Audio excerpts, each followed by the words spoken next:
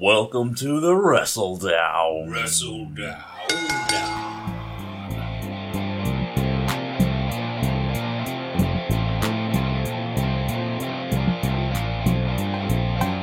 Spoop-boop-a-doo. As we get closer to the season of Hallows Eve. Ooh, it's a month and 2 weeks. I was trying to do the math. It's a month and a half away, but I'm very excited because there's a Bob Dylan thing coming out the day after, and also I've got multiple Halloween parties to go to. And it will be your birthday. Yes, I'm seeing the Knicks against the Celtics. Yeah, no. Why did I do a horse voice when I meant to do a ghost voice? This is the Wrestledown. We talk about wrestling. Clearly. I'm Jeff Waffle. We got Dennis Bruno, my co-host, and our mascot, Keaton the Kitten Man. He's not facing the mic. He has not watched enough wrestling to really... contribute too much this week. Yes, this week he's not going to say much because there wasn't much wrestling to watch really. At least not notable shit. Like I'm well behind on New Japan. Yeah, but, which is to say, like, there's also kind of like the smaller shows for New Japan, so there's not a lot to be like behind on per se. Yeah. The AEW folks are ramping up for their big television debut in a couple weeks. 2 or 3 weeks? 2 weeks, I want to say. Yeah, it'll be 2 weeks. Yeah, first week of October. Yep. And that leaves the WWE to go ahead and roll out its 2-hour premiere of NXT, which happened last night. Yes, yeah. And you said you didn't get a chance to see it? Not in its entirety. I did watch the highlights, I watched some of the highlights. I read all the results. And, Undisputed Era fulfilled its prophecy. Yep, they are all draped in gold now. Yeah, it was weird because when I woke up this morning, I took a quick look at Hulu because all of WWE's stuff that airs on TV winds up there. Yep. And then I looked at the WWE Network, and each thing was like an hour-ish of like content. So I was like, oh, so they must have put the USA Hour on Hulu, and they must have put the WWE Network version on WWE Network. Yep. Because they had to split the 2 hours because of the fucking juggernaut that is Suits, the final season. So USA aired 1 hour of NXT, and then the show just continued on the internet. It was weird though because I realized a couple hours after watching the Hulu cut that they did like a chunk of the hour that aired on USA, and then they just threw in half of what happened on WWE Network. It's a weird mishmash. Yeah, it's weird because like you lose. I mean, you don't lose a lot. You lose, like, a squash match that took, like, a second between Cameron Grimes and someone else who I'm forgetting right now. But the match literally was one move, and, you know, that... It was a pretty good match with Pete Dunne and Arturo Ruas. Yeah. It's only on the network right now. It was Sean Maluta who literally got stomped. Yes, there we go, yeah. Yeah, that match, not on the internet in any form. Maybe in a GIF. That's about it. Yeah. But like that, the compressed version on Hulu, like what else? There was like one. Oh yeah, Xia Li basically crushing Aaliyah. Oh my god! Not the singer, the wrestler, who I assume is wrestling in the memory of Aaliyah, the R&B goddess. One could assume because like. You gotta, oh man, Aaliyah. She used to be a cat person. She's kind of rich now. Yep. She's half of, tag team. Yeah. Something in Bougie. Yep. What is it? Born in Bougie, because Vanessa Bourne is the Vision. Yes. But, god, that match was, it's one of those things that reminds you that NXT is, at its core, like, still very much a developmental brand, but also a showcase for, like, some people who are fully polished. Right. So it was a little bit of a bummer seeing Xia Li stumble a bit here and there. And I remember as I was watching it, I literally watched it today, Aaliyah literally just ran arms down at her, like, 3 times. Yeah. And just got kicked each time. And, like, it was the same kick twice. It was a different kick the third time. And I remember thinking, yeah, this is exactly why you're here right now doing this. Yeah. You can't be trusted to do anything more than run at a person, and sometimes you mess that up. Yeah, sometimes people, it's interesting to watch someone be green. You know? for 6 years. Yeah, that's true. She's been at it a while. Yeah. Because, like, Xia Li, I think, has a tremendous upside. Amazing look. Yep. Wushu practitioner, moves elegantly in the ring, and could very much be presented very differently than most people are. So I'm sure week over week she's going to do better. It's just interesting to see Aaliyah. Yeah. Yeah, she's where she should be. But that was like, those like 3 matches were like basically it, and then Hulu just had like the highlights, so I thought that was just the first hour, and I came out like, holy shit, what a first hour! That was incredible. There were like 3 banger matches, everything led to something else, to like set up something from the future. We're probably getting Walter versus Kushida soon. It was amazing, and then I got it home and I was like, I've seen half of this before. Yeah. That's weird, why are they doing this match twice? Right. But yeah, we got, Leo Rush is back. He's awesome. He's a speedy little guy. He's fighting he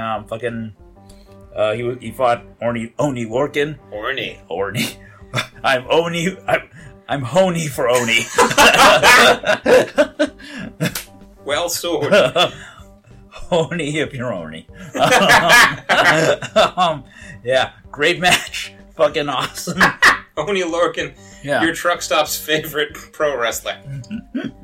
Yeah. Yeah, I mean, it feels like this is the type of match. I read about it. I was about to see it, and then I ran out of time today. But this feels like the type of match that was booked as if the Cruiserweight Classic psychology held since like that tournament to present, of just let the people who can move really fast and highlight their excellent style of like striking, submissions, different psychology, just use it all at high speed to high impact, and it seems like that's what it was. Yeah, it was a really impressive, like, 11-minute match. Yeah, I'm happy because, like, they also did a really good job of showing that they're going to be pulling from these other wayward WWE properties. Yeah. Like, NXT UK is just kind of floating out there off in the other side of the ocean. And, literally floating. Yeah, they do it on a submarine. I just realized submarines don't float by definition. It's a WWE submarine, so it floats, it goes off-road. It has screen doors. It can travel to space. Space takeover. It's the funniest way to throw the most people into a pool. Space over. But, they got the fucking Imperium, the Walters faction to show up, which... interesting timing, because we got War Games coming up. Oh, yeah. That might, play in. Or maybe it won't. I don't know. But then we got, like, a 205 Live showcase, too. So it's like, okay, there are going to be, like, a lot of different things going on in NXT now, and that's kind of exciting. Yeah. War Games is an interesting concept as you bring it up now, because there's so many people, faces specifically, who are just kind of floating right now. There aren't really a lot of strong alliances outside of Breezango. So you got Johnny Gargano, who just is like, I'm not going anywhere. Yeah. Smile. Matt Riddle, who just seems to be destined to do this forever with Killian Dane. Yep. Keith Lee is going to fight Donovan Dijakovic again, which is going to be fucking great. Yep. Can't wait to see that live on TV. But then you have a bunch of disparate dudes like Jordan Miles and Velveteen Dream, doesn't really specifically fit into any kind of alignment box. Yeah. But he's now titleless. Right. So in terms of like your people who have a gripe with the era, I could imagine like the Street Profits and Velveteen and maybe Jordan Miles, but maybe closer to like Gargano on like a War Games team. Right. Fighting the UE. Right. I feel like it's a situation where like Gargano can get his win back over Adam Cole without getting the title back. Yep. I'm interested to see if Imperium sticks around long enough to have another fight there. They just had an all-out brawl with all the men on the roster, at least. Right. Like at the end of the show to show off we have all these dudes. Yeah. We just have all these big sweaty dudes. They don't have to wait for like Worlds Collide events to basically showcase that they have so many talented dudes on a roster who can just throw hands. Yep.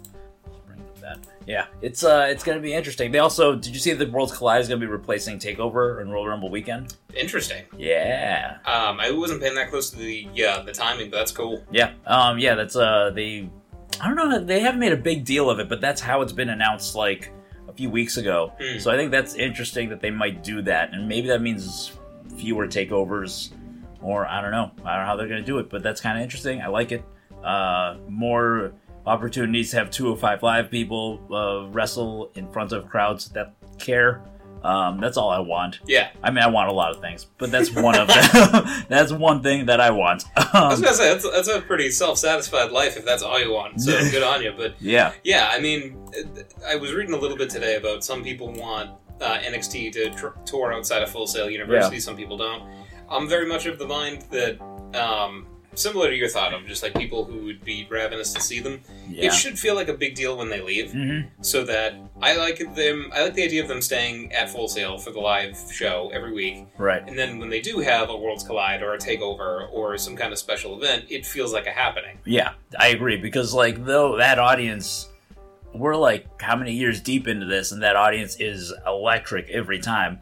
Whereas you watch a Raw or a SmackDown, and everyone's kind of on their phones, and it really brings the vibe down. Even if like you could be watching a match that like is great if you were to write it as a story, but then like you watch it and you're like, they don't give a shit. Why should I? Right. And so I'm happy with them staying in Full Sail. I want as much of it to stay true to what made it successful in the first place. Like I'd be heartbroken if they started touring and then like they changed up the creative team, or whatever. They did a good job with the commercial breaks; those were paced out very well. That was something I was worried about. So for now, very exciting. I'm like, if AEW like shits the bed completely and like all they accomplish is that they pushed NXT to 2 hours.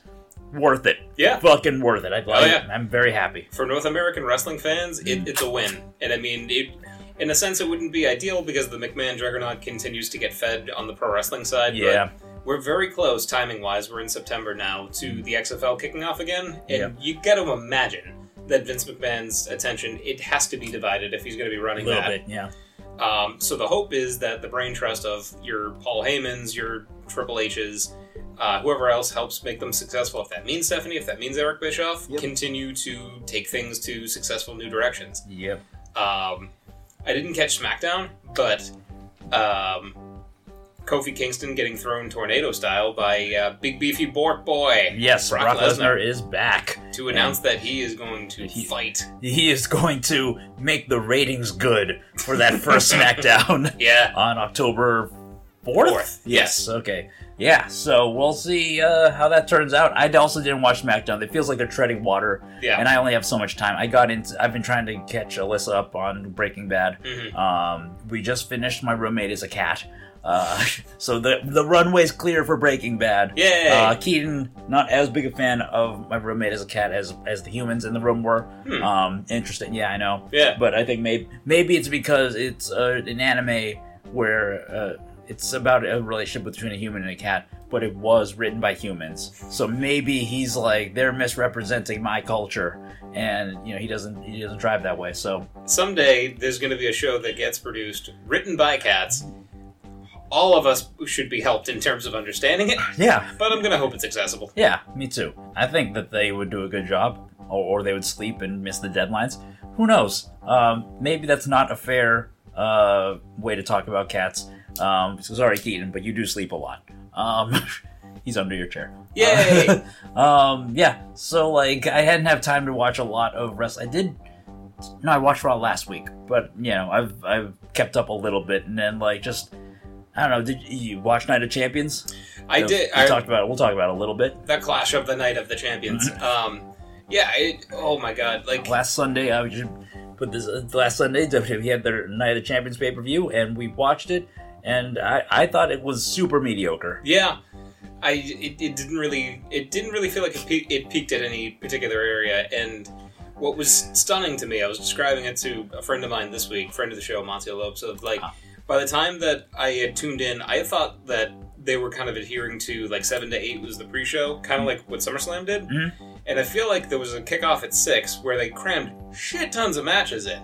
So wait, when did you say it started? I feel like I tuned in at like 7:30 or 7:45. The show starts at 7. Okay. Yeah. Holy crap! So they got even more matches in than I thought. Because Yeah. I tuned in at New Day versus Revival, which was a fine match, but I feel like it took a while. It felt like it was just more putting over that the Revival are tag teams to be feared. Yeah. Which, great. Yeah. I'm by no means upset about the fact that they're tag champions now. The announce team called out the final 2 minutes being really slow, where, they hit the Shatter Machine on Xavier Woods, Big E was down, and then Graves, who just, is becoming a little bit more insufferable week to week, but, is screaming, kind of like I was thinking in my head of just, why don't they just pin him? Yeah. He's dead. And then they did their leg submission on him when he was already hurt, so Xavier Woods had to tap out, but it was just strange. But before that, they got through Rollins and Strowman. They got through Bayley and Charlotte. They got through the Raw tag thing, not Rollins and Strowman. That was the main event. That's what I mean. Oh, okay. They were the champions. Yeah. Yeah, Rollins and Strowman versus Rude and Okay, Ziggler. yeah. And AJ and Cedric. They burned through. AJ and Cedric was on the pre-show, though. So that's where my confusion is. Okay. Of just so did I had thought the pre-show was going to be 7 to 8. Yes, and then the main card they were going to, pace it out differently. But the pre-show, so was the pre-show at 6 or 6:30? 6. 6. It was just the Cruiserweight match and AJ Cedric, which was mostly a squash. Yeah. I was super bummed about that one. Right. So that's my thing of just the kickoff, I've been conditioned to think is just mostly a talk show. They have a match here and there. Yeah. So by the time I tuned in, I was already and it's a title match pay-per-view. Yeah. So they were already 4 matches deep into the 5th, and I was like, holy crap, I feel like I've missed so much. Yeah. I mean, all the matches were really short. Yeah. I think the longest was Kofi versus Randy Orton because, Randy Orton moves at a snail's pace at all times. A snail snake. It was the most fearsome snail of all. The one that can bite you. And he's always salty, so he's basically invincible. Oh, God. He should dissolve, but he doesn't. But I think that one was 21 minutes long. From what the times I saw were I think the next longest was Becky versus Sasha, and that was only 13. Yeah. Felt way longer because of the post-match. Yes, the timing that I saw were from cage side seats, and it was they stopped timing when Becky hit the referee. So the post match was very long. Yep. But the actual match was about 13 minutes, and with that being the second most, everything else was under 10, pretty much. Bayley versus Charlotte being less than 4. Unreal. Yeah. Which we talked about that a little bit last week of just this felt like the first of a series of matches between the two of them, which makes perfect sense. They're playing with new alignments. Bayley's not fully heel, Charlotte's not fully face. So you do have some kind of fuckery to kind of get Charlotte nukes Bayley, but Bayley cheats a little bit to literally run away with the title. Yes, yeah. So it was super mediocre. It never. None of the matches really had the space to be good, and I don't really know if anything really happened. Yeah. It just seemed to have just set up. And do you know what the date is for Hell in a Cell? I feel like it's October 6th or something stupid. I don't know off the top of my head. And on top of what we're talking about, of just we knew that the Fiend was going to challenge for the Universal title, regardless of who won, Rollins or Strowman. Which, there's still a part of me that wished that Strowman didn't lose, in part because it's Strowman losing again, but also because I think that a 3-way is way more interesting than it is to have Rollins versus The Fiend. That being said, Wyatt is doing incredible work as The Fiend, and that match is still going to be very good. Yes, I am looking forward to that one. Hell in a Cell is, I thought, October 6th, which means that as of last Sunday, they would have had basically 2 weeks of shows to set up the next pay-per-view. I kind of wish I'd known that going in, because it really makes sense that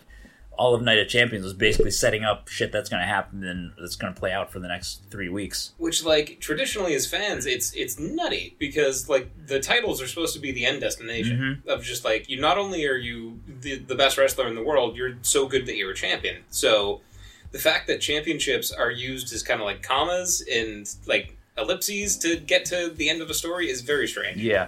Well, the end result is blood feuds. Yeah. I guess it's just kind of a bummer that they had this pay-per-view with a lot of great matches on paper, and then they kind of just farted them away.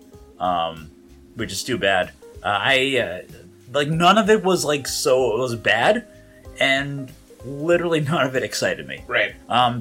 Some of Becky versus Sasha did, but it was also kind of like... I think by that point, the crowd was kind of checked out enough to, like, affect the match. Yeah.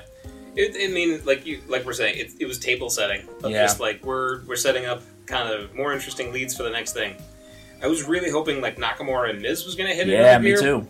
Very happy that they gave up on Zayn just yelling during the match, like 2 minutes in, because I was like, I love these three guys. I hate this. Yes, yeah. I think the match definitely improved as soon as his mic, like, cut off or whatever happened.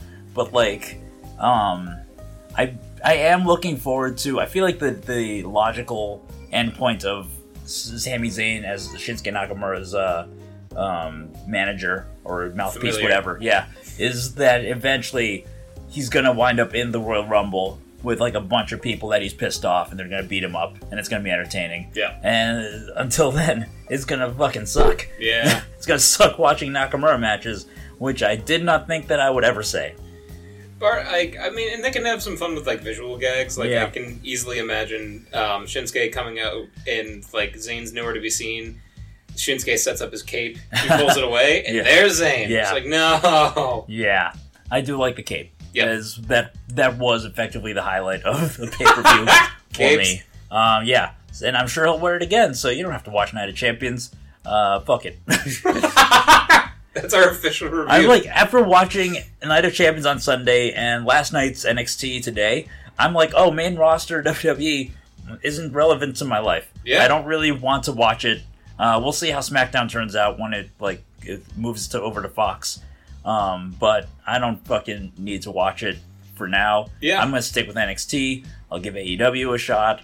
I got a ton of New Japan and Stardom to catch up on. And I think an Eve show lingering on my queue somewhere. Whoop whoop. Yep. So I don't need that shit. I thought I wish that they would just let everybody do good stuff instead of demanding that they do bad stuff. Yeah. But yeah. Overall, I am still looking forward to Hell in a Cell. I think Becky and Sasha in the Cell can be something special. Mm-hmm. I think whatever crazy theatrics they come up with for Bray Wyatt in the Cell is going to be really good. The Fiend visuals, because I was trying to imagine, like, as long as they... At this point, it feels like they've built up so goodwill that they could do, like, hokey puppet things, but also make it, like, terrifying. Like, instead of having Rambling Rabbit and Mercy the Buzzard just kind of be sight gags, have them just, like, bleed or explode or something. Yeah. Like, something visually very jarring that, like...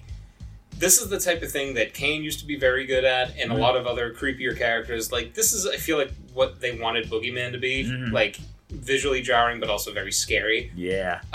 The ending to Raw this week was very much that. Right. Of just, like, Kane weirdly making the save for Rollins when the OC and Rude and Ziggler were all beating him up.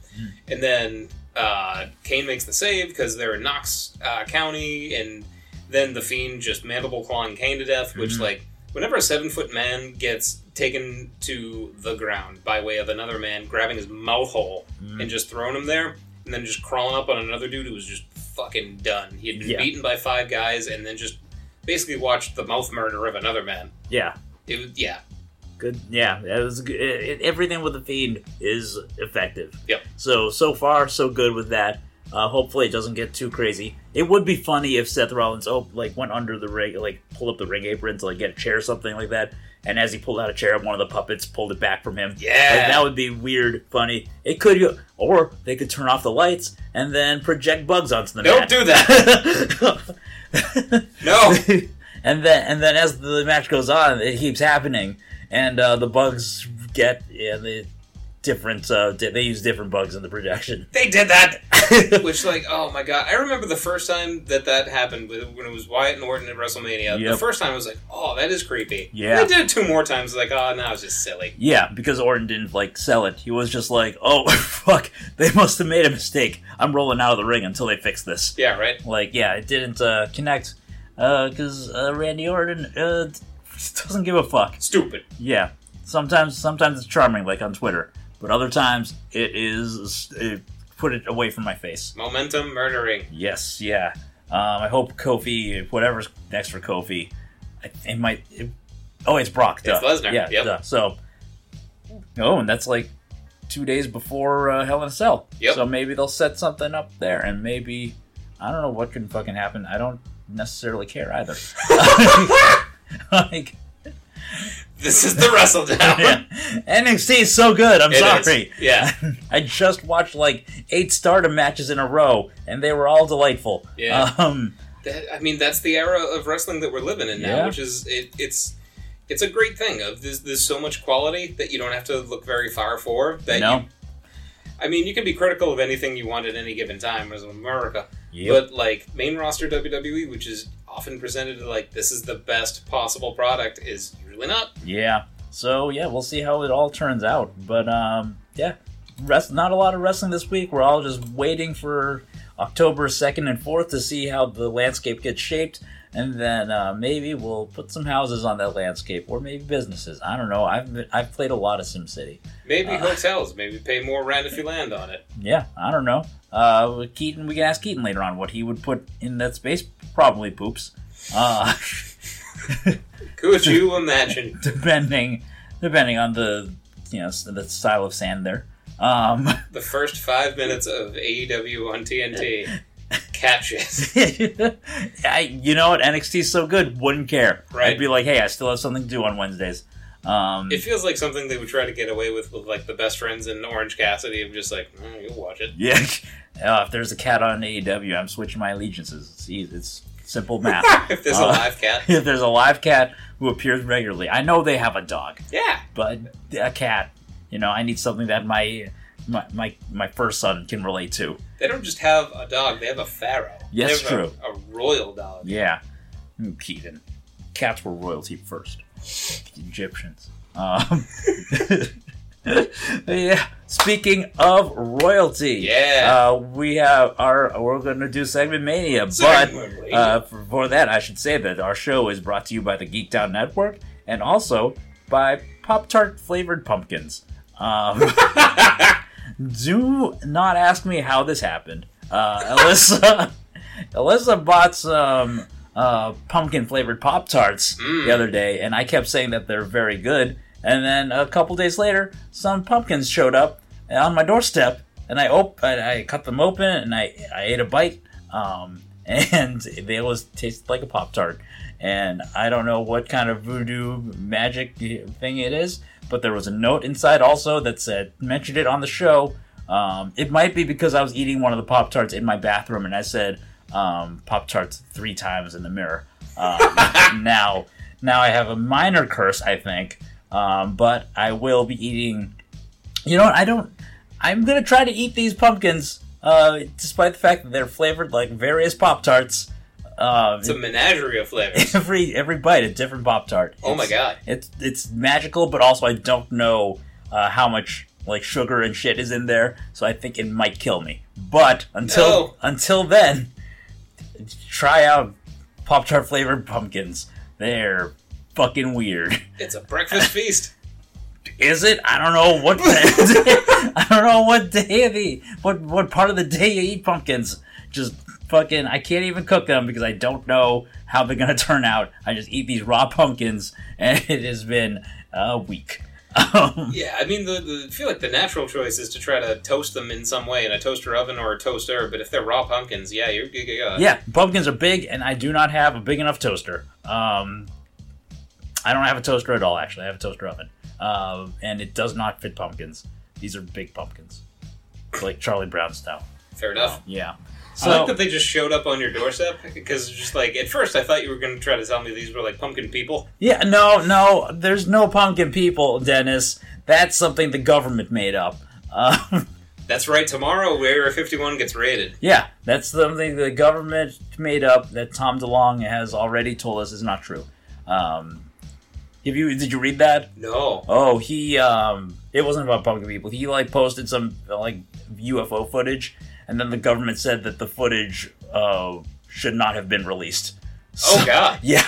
So that's fucking... I'm so mad because I hate that guy was right.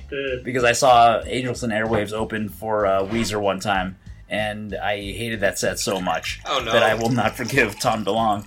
And I'm actually happy he's not in Blink-182 anymore. Take that. Right, Keaton?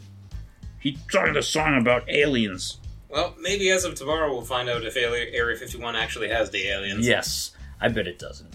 It would be really stupid to just store them there and not move them anywhere. It would be really stupid if anybody got in. Well, I mean, enough people doing a Naruto run at it. I feel like there's only one person that I want to get in, and that's Bad Luck Fale. Yeah. This has been Memes from Last Summer. People are excited for it. People are excited for a lot of things. Not Night of Champions, but a lot of things. One thing that people are excited about, and this might actually not be true, but people is this week WWE also crowned their latest King of the Ring tournament winner. Yeah. The one and only Baron Corbin. Baron Corbin. He beat Chad Gable in the finals of a tournament. King of the Ring is a tournament that WWE holds sporadically. Yeah. I pulled up, I had a discussion with somebody because they were like, Baron Corbin sucks, they gotta stop giving him good things. And I was like, well, like, who's won the King of the Ring tournament before? And it's a mixed bag. First off, it's a real Pop-Tart pumpkin. Yeah, the first one. every bite's a different flavor. I love how we don't plan the advertisers in advance, not to break kayfabe here, but we always find a way to tie them into Segmania, and I think that's really beautiful. I like that our show is kayfabe. Everything's kayfabe. Keaton, you're kayfabe. You did it. Well, he doesn't care. Oh. He's just living his life. He's living it. He's like Bret Hart. His life is kayfabe. It's just a prolonged shrug. Yeah. Speaking of King of the Ring winners, Bret Hart won twice in a row. And so, like, the tournament first time happened was 1985, and there've only been like 20 years that it's happened since then. So it's just whenever they run out of ideas, essentially. Whenever they just want to push somebody, or they need to kill time on a pay-per-view or some shit. I don't know what the rationale is every time, but it's such a random assortment of wrestlers who have won this thing. It's a fascinating way that you phrase that, too, because you're right. It usually doesn't have a big rhyme or reason to it, which is funny only in the sense that there once upon a time was a once-a-month pay-per-view cycle that they got kind of strong-armed into to compete against WCW when WCW was picking up speed, but the whole format is a tournament. Yep. And if NJPW and other companies have proven anything, is that if you book a tournament well, it's very entertaining. Yep. So for WWE to trot it out almost like we're out of ideas is just it's a very interesting insight into what they think of it. Yeah, it's really weird because it started out as a one-night tournament where you'd have 8 to 16 wrestlers, elimination style brackets, until you get a winner. Yep. Over the course of a night. And then this most recent one was just spread out, one match per competitor, I guess would be the best way to put it, over the course of a month and a half-ish. Yeah. On 2 shows. So it's just weird. It's just however they want to do it. They'll do it that year. Sometimes half of it's on a pay-per-view, half of it's on TV. And yeah, I mean, you want to talk about our favorite kings. I just want to do honorable mention here because I hate when our topics are just exclude women. Queens, Shayna Baszler, Queen of Spades. Oh yeah, it's an honorable queen thing that is related. She's amazing. I think she's been doing a great job as the NXT champion. And Io Shirai founded Queen's Quest, the stable in Stardom. Nice. So she gets that. They're just a bunch of cocky assholes, and I love them. And especially Io, now that she's evil in NXT. Yeah. Right, Keaton? She's the one that happens with the strobe lights. Yeah. Oh. I mean, in that vein, Queen Sherry Martel, then. Yes, in terms of, it'll hook into or connect to the list of kings that we have or the kings we can pick from. Yeah. But, I mean, the essence of royalty is just kind of what you had alluded to there, of just, prestige and honor and, being a little bit bigger than your britches. So I feel like Sherry Martel was always very good at elaborating on why she was a heel and why people should boo her. Also, always just very attractive and very good in the ring, but just like was scary Sherry. She made you just like fearful of her and her strikes and her voice. Yes. And as the Macho Queen to the Macho King, very much added to the whole grandeur of that pairing. Yes. So yeah, your first one, Macho King Randy Savage, who beat King Kong Bundy, also a king, but not a king of the ring. Right. Different. But fuck, man, yeah. He was a king, baby. Randy Savage could basically do no wrong, except for when he was rapping and Christmas presents. And also, Christmas. Yeah, except for when he was rapping and in some of his personal life. But otherwise, but in the ring as an entertainer, fucking awesome. Also, he and everyone he harmed in his life is dead. So, Jesus Christ! When you think about it, it's kind of true. Okay. Is Sherry Martel alive? No. Yeah, Elizabeth's dead. Yeah. Savage is dead. Yeah. Jesus. Yeah. So yeah, I can enjoy Randy Savage's work without harming my conscience. Great. Glad we covered that. But I mean, the King part should just really be like dug into a little bit more, just because it was at a time where Ultimate Warrior was champion. So like Hogan was getting transitioned away from because he was starting to film movies, and Warrior was not really getting the reception that people were, or like Vince McMahon would wanted him to, and people weren't like taking to him the way that they did Hulk Hogan. Yeah. So in the background of that, you had Macho Man cheat to become. I assume he cheated to become king. Yeah. Because that's what you do when you're a heel. Right. He had his whole royal coronation that his brother, the genius of glory and renown, wrote a whole speech for him. He had a throne in the ring. There were a bunch of heels there for his coronation and everything. It led to him eventually getting a shot against Warrior. Actually, well, no.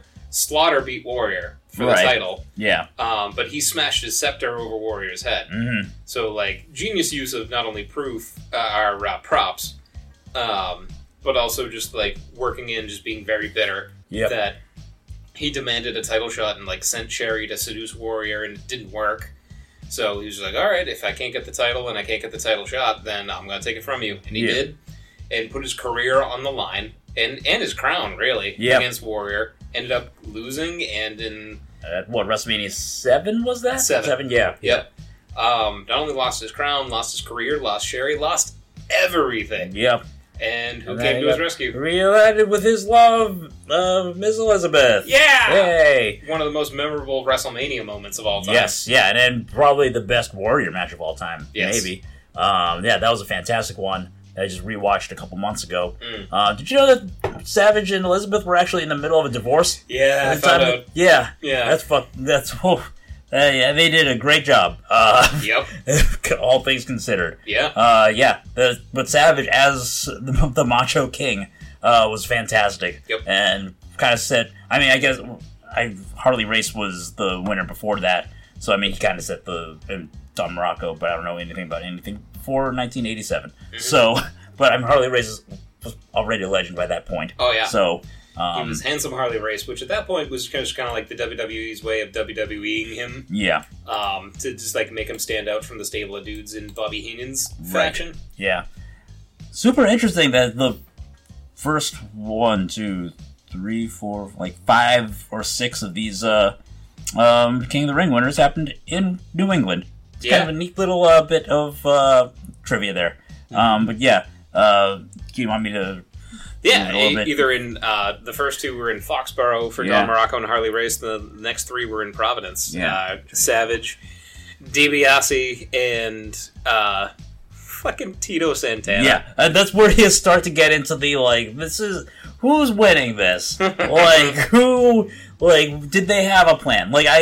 I remember when Bret Hart won it, I don't remember if it was 91 or 93, but it was 90% just to set up a fight between him and Jerry the King Lawler. Yeah. It wasn't, and he was already, the top dude at that point, essentially, so it wasn't much to elevate him about. And then it's just a weird it's a weird thing that they just do sometimes. Yeah. Out of the, my friend was complaining about Baron Corbin, I was like, out of, the 20 people who won it, maybe 9 of them elevated to something else. Yeah. Like, I mean, looking at the list, you got like guys like Tito Santana, who was always a jobber, essentially. Yep. Mabel, jobber. Ken Shamrock didn't do much with it. Billy Gunn was super unmemorable. Yep. I guess Regal was okay, but I don't remember him much from that time. With Regal, his win was interesting only in the sense that, like, he was already, like, power mad because he was general manager. Right, yeah. So he beat Punk in the finals and, like, I remember in his way, tried to be very sinister and sitting on the throne. Yeah. And I remember thinking, I don't know what this gives him that he didn't have already. Yeah, Regal always did great with the character work, so that, helps. And, like, Sheamus and Barrett didn't do shit with it. So, like, Corbin winning it is like, I don't know, they really give a shit about this guy. Yeah. Clearly, they keep throwing him in the main event, so, let him have it, let him be fucking insufferable.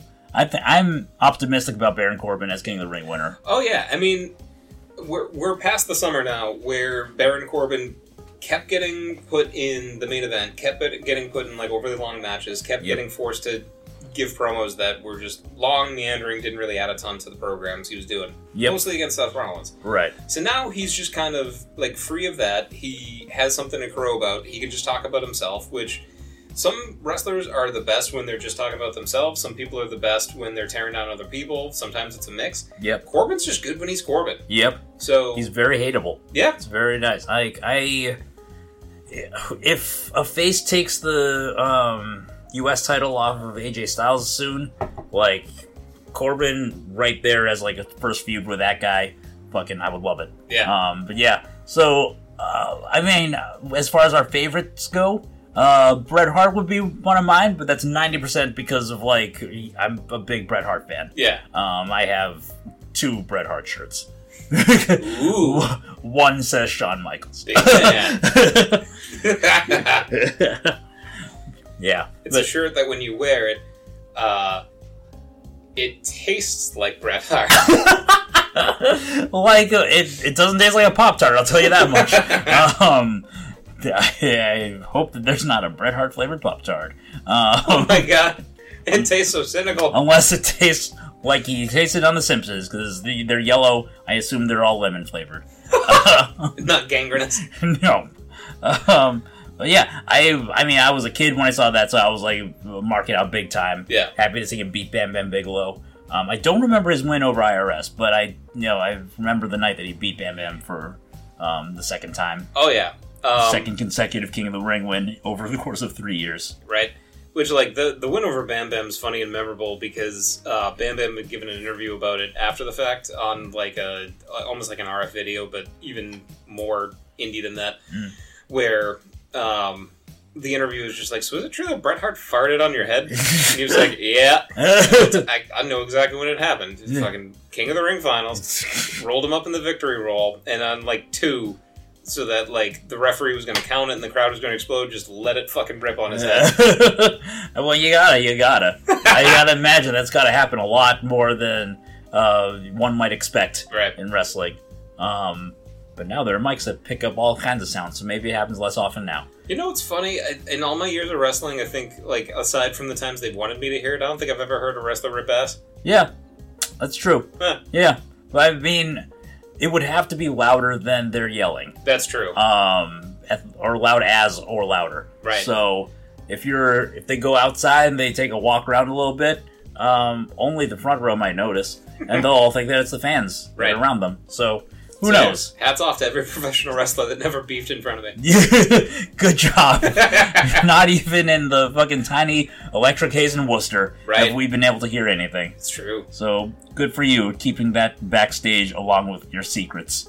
But yeah, there's not a ton to pick from for memorable King of the Ring. Obviously, Stone Cold Steve Austin. Yep. Like, that was a star-making performance. Oh, it was mostly about the promo that he cut during the tournament more than the win. But the win does help. Yeah, it was definitely the promo. It was very much smart booking because at that point, like, Jake was in kayfabe taken to a hospital before, like, the last match of the night. So, like, Stone Cold had been winning matches and, like, winning them a little sneaky, but, like, was way fresher than, like, Jake the Snake was ever going to be. Yeah.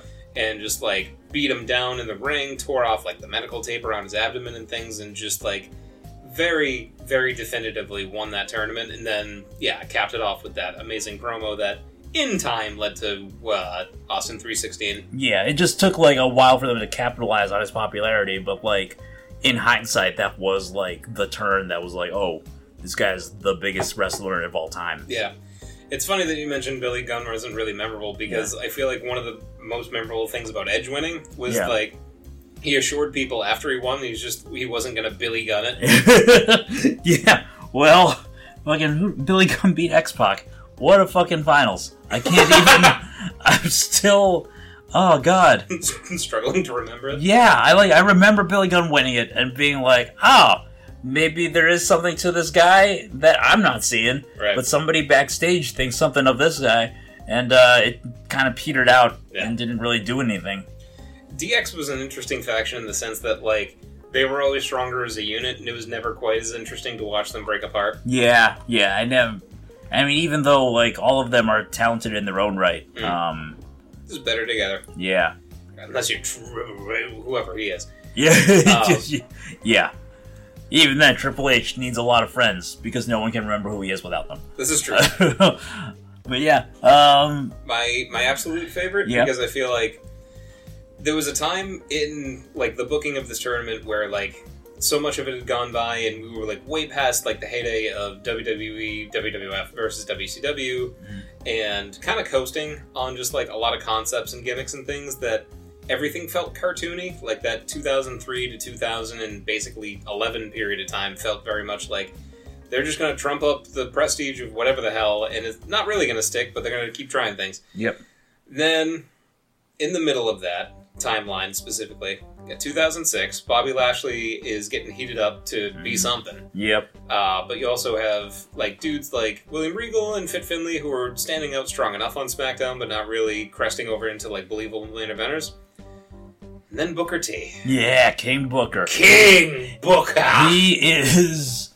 I mean, he's the best King of the Ring. Yes. As far as, like, winning and turning that gimmick into something else. It redefined his character from... I mean, he basically carried over what he was doing in WCW as half of a tag team called Harlem Heat. Mm-hmm. He yelled sucka a lot, and he had some, like, cool dance moves or whatever to taunt, and, like, was a very, very good wrestler. But then he won King of the Ring and started fucking talking with a terrible British accent, wearing a crown and robe, carrying a scepter to the ring. His wife was with him as a valet. Yeah, and as his town crier. Yes, yeah. All hail King Booker. Yes, yeah. And to the point where sometimes he just shows up like that backstage, like he did at night. On Monday. That was Monday, okay, yeah. I couldn't remember which... Or did he do it on both? He might have done it on both, but he definitely did it Monday with the Street Profits, but it's just like... You don't mind when they harken back to things that really, really worked, and King Booker is exactly. Just total commitment to this, everything you just said. Like, this wild commitment to having a British accent. Terrible accent. One of my favorite moments of his kingdom was when Crime Time stole something of his. I remember this, yeah. And... like, police came, and he was giving a statement, and they said, can you describe the assailants? And he was like, they all look alike to me.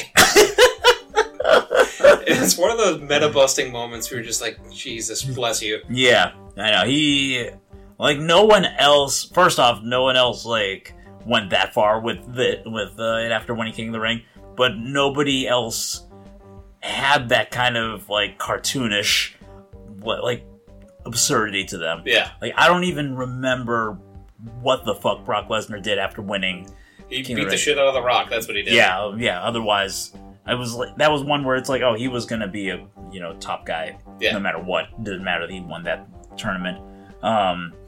There's not a better one than King Booker. Right. Bad News Barrett tried to capture that a little bit, and so did King Sheamus, but no one could come close. Oh, God. I remember being very upset when Bad News Barrett won, because Bad News Barrett was over as Bad News. Yep. He had a scissor lift. They just shunted him. Yeah, I remember. Yeah. Because he was always afraid that he had some bad news and a gavel. Oh, it was great. Yeah.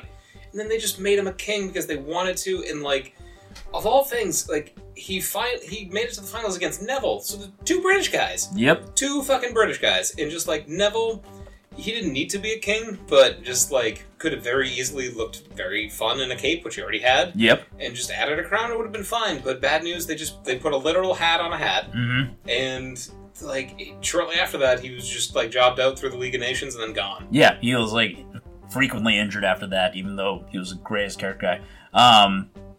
Wonder if Neville calling himself the king of the cruiserweights is a callback to that a little bit. Maybe not. But, that's an interesting point. Yeah, but, like, it could be read that way, or something that, like, stuck in his mind and grew until it was appropriate. But, yeah. Either way, I mean, good for him on being able to take something and making it more, because, like, until Enzo kicked him in the balls, he was the king. Yes, yeah.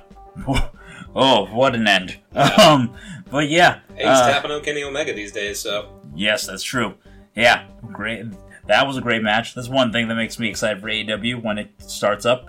But yeah, King of the Ring. We'll see if they do it again.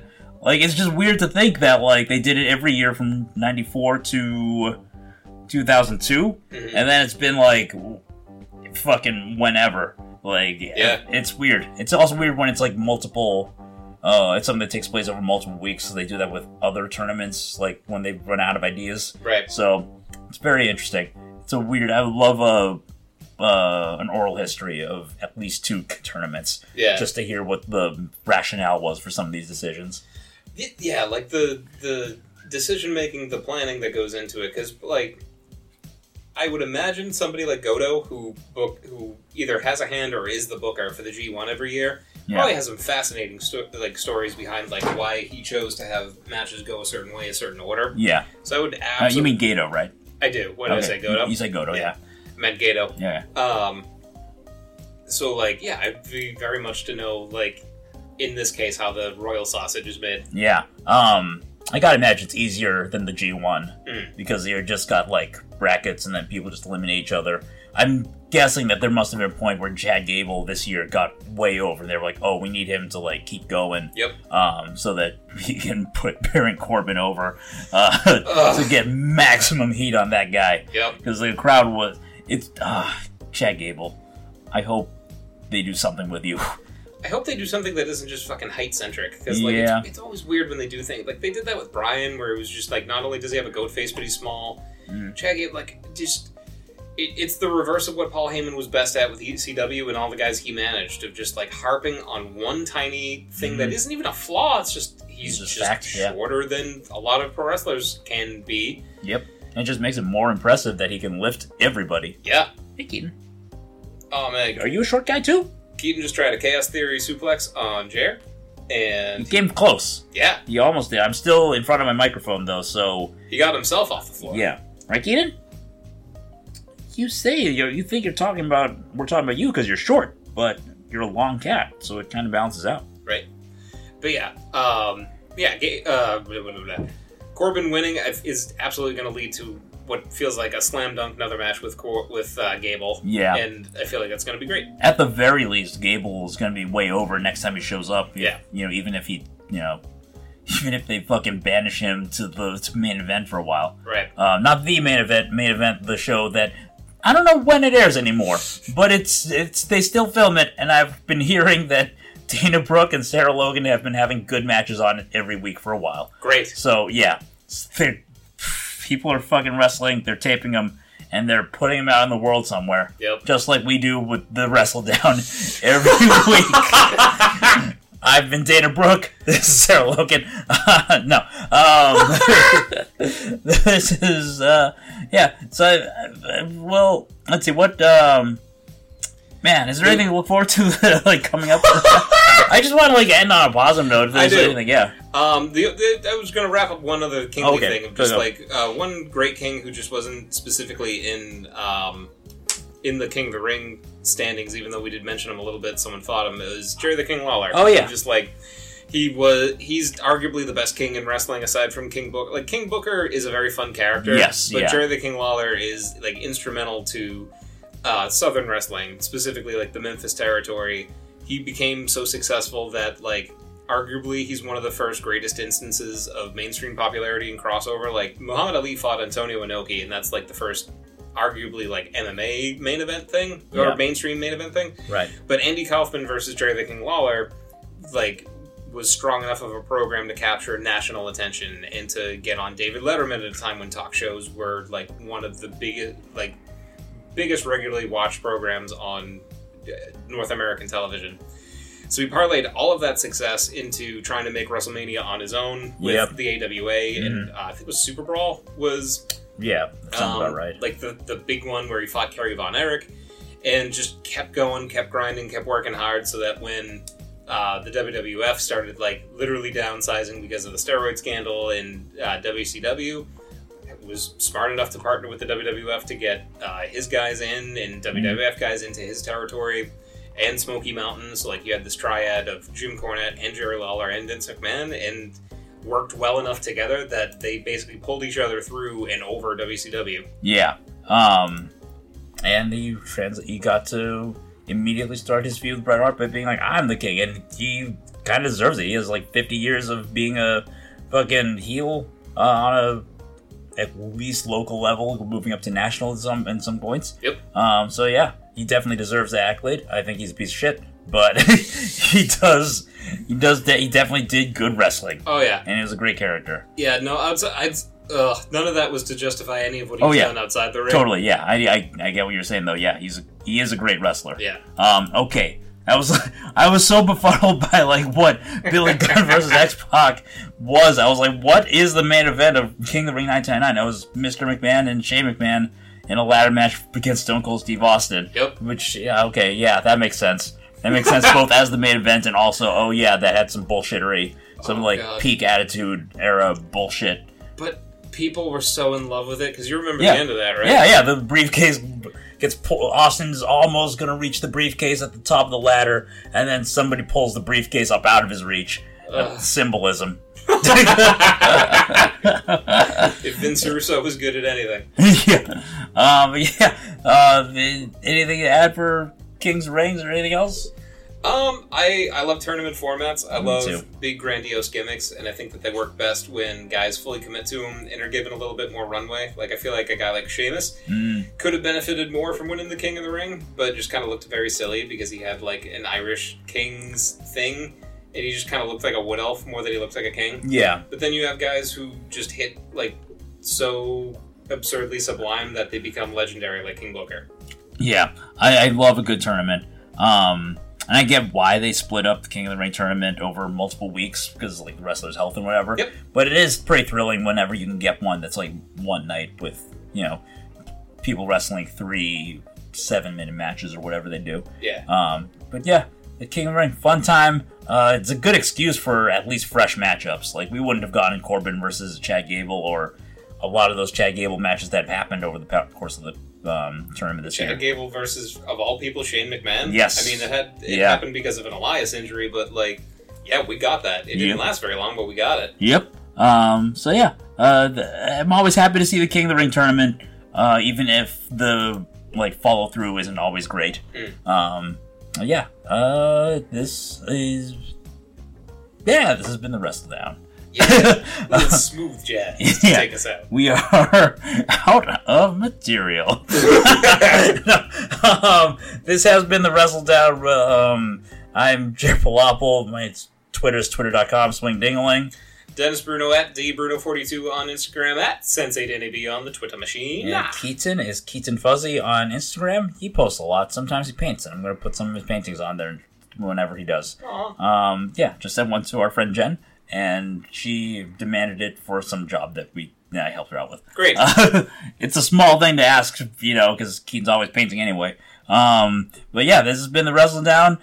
Thanks for listening up to the Wrestledown.